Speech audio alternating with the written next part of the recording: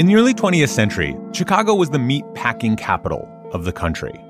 They called it the hog butcher for the world.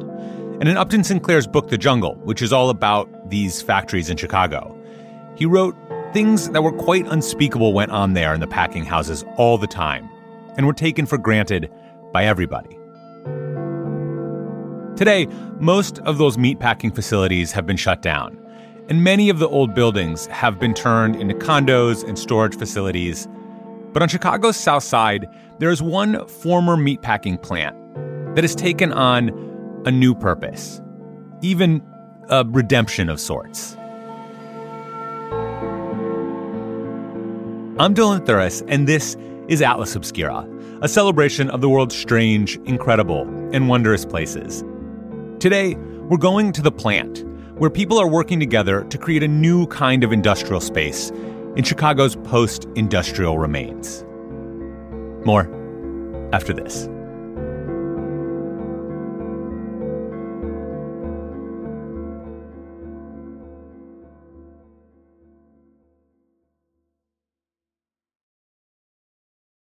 When was the last time I took a road trip? How many national parks could I hit in 2 weeks? What about hotels? Wait, hey, Erica, how much am I spending on travel? When your questions about life turn into questions about money, there's Erica, the virtual financial assistant to help you spend, save, and plan smarter. Only from Bank of America. What would you like the power to do? Erica is only available in the English language. You must download the latest version of the mobile banking app, only available on select mobile devices. Your chat may be recorded and monitored for quality assurance. Message and data rates and additional terms may apply. Bank of America N.A., member FDIC. If you're looking for a place where the wide open skies and the towering mountains inspire you to find an untapped part of yourself, you might want to take a trip to Wyoming. It's a place where bold, curious spirits forge their own way on all types of adventures. There is no shortage of iconic, expansive landscapes out there. You can discover breathtaking hikes, stunning state parks, authentic Western culture, and other historic sites, along with the tales of famous outlaws like Butch Cassidy and pioneers like Buffalo Bill Cody. The truth lies west. Discover yours at travelwyoming.com.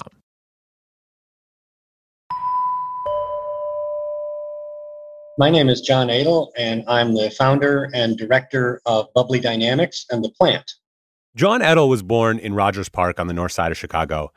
And growing up, he was really drawn to Chicago's rich industrial history. I've always been fascinated by railroads and steelmaking and meatpacking, these giant heavy industries. As a teenager, John's curiosity about the city led him on some pretty cool adventures through Chicago. I was able to explore industrial areas and along railroad tracks and along the canals that are here.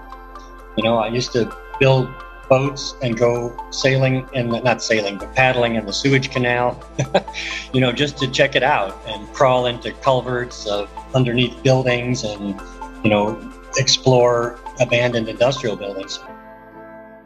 And John's love of Chicago's forgotten industrial spaces didn't go away when he grew up.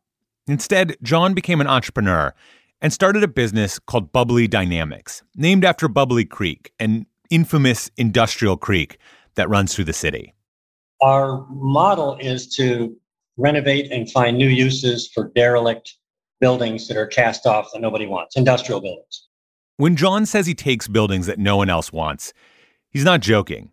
The first building he worked on was in pretty rough shape. Whole courses of brick peeling away from the sides, no roof. Literally no roof. Windows all smashed out or boarded up. It was a motorcycle junkyard, and there at one point had been a wall of shipping containers built around the outside to keep the police out. So it was basically an armed encampment. When he began working on the building in 2002, it was still a side gig. During the day, he worked in TV production, but over nights and weekends, he would go and work on this crumbling building. So I'd come down and scrape paint and install plumbing and build walls and all the things you have to do to build a building, basically. Today, that building on Bubbly Creek is fully renovated and home to 16 small businesses. But that was just the start. In 2010, John took on an even bigger renovation project, his biggest to date. and one that represents a very particular part of Chicago history. It was an old meatpacking facility that John called the Plant.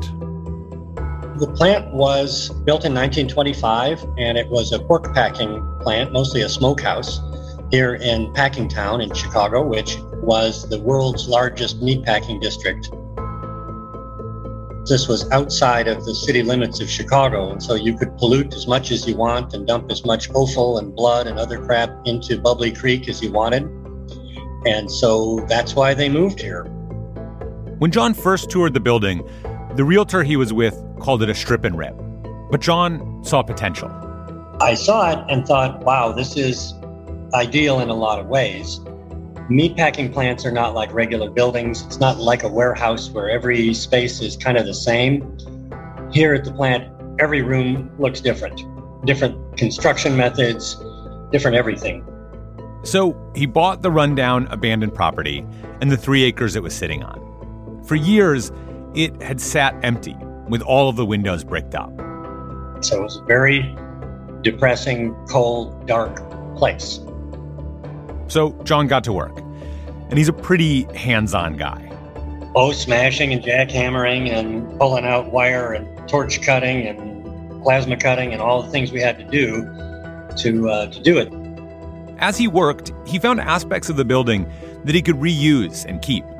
So there were thousands of miles of modern wire, and we were able to salvage basically every last bit of that and use it to rewire the building. And it wasn't just John who saw a future for the building. There was a huge group of volunteers that just started showing up too, because people wanted to help. They saw this ridiculous project, this completely impossible hill of this filthy, smoke-filled building, but they saw the vision in it and said, wow, I want to help with that.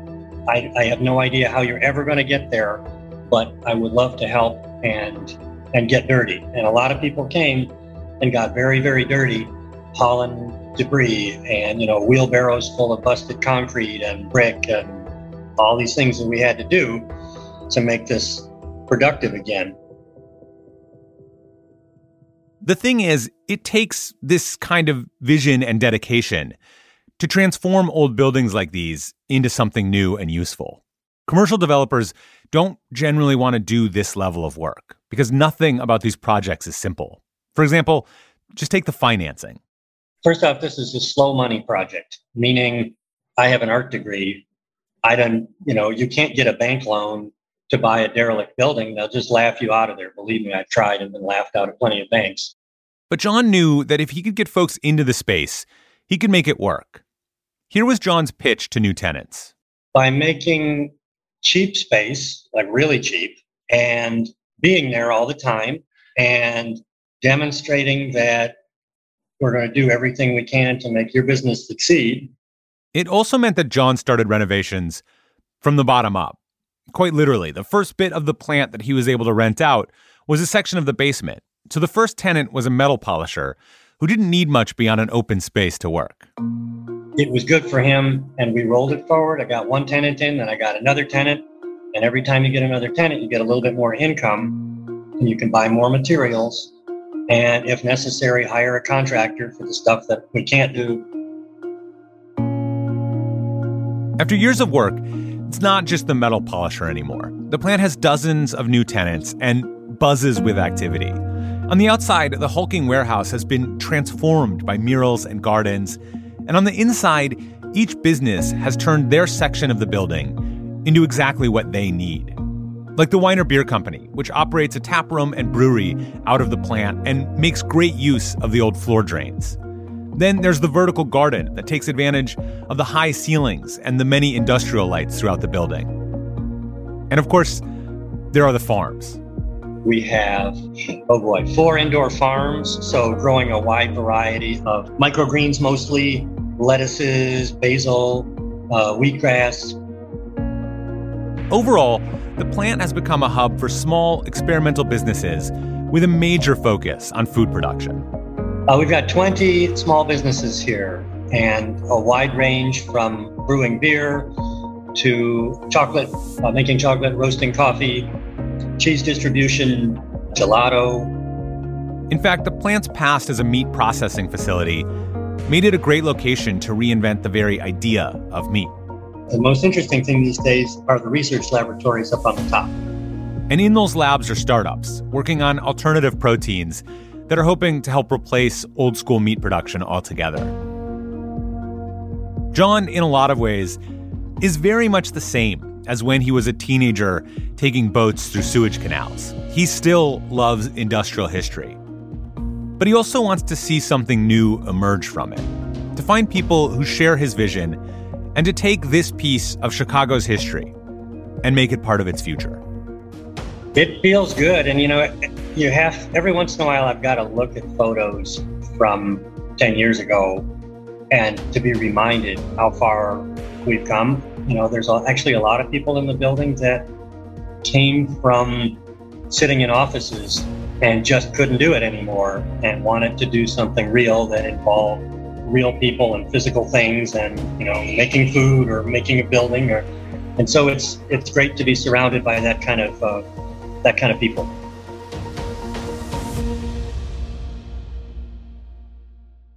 I want to thank John Edel for sharing the story of the plant with us. You can visit the plant's website at plantchicago.org. That is linked in the show notes. And you'll find info about all the events going on there. Brewery tours, classes on beekeeping, all kinds of cool stuff. Check it out. Our podcast is a co-production of Atlas Obscura and Witness Docs. This episode was produced by Baudelaire Seuss. The production team includes Doug Baldinger, Chris Naka, Camille Stanley, Willis Ryder Arnold, Sarah Wyman, Manolo Morales, Gianna Palmer, Tracy Samuelson, John Delore. Our technical director is Casey Holford. This episode was sound designed and mixed by Luce Fleming. And our theme and end credit music is by Sam Tyndall. I'm Dylan Thuris, wishing you all the wonder in the world. I will see you next time.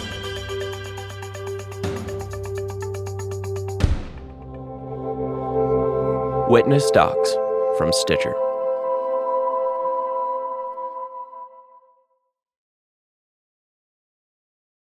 Mom deserves the best, and there's no better place to shop for Mother's Day than Whole Foods Market. They're your destination for unbeatable savings, from premium gifts to show-stopping flowers and irresistible desserts. Start by saving 33% with Prime on all body care and candles. Then get a 15-stem bunch of tulips for just $9.99 each with Prime. Round out Mom's menu with festive rosé, irresistible berry chantilly cake, and more special treats. Come celebrate Mother's Day at Whole Foods Market.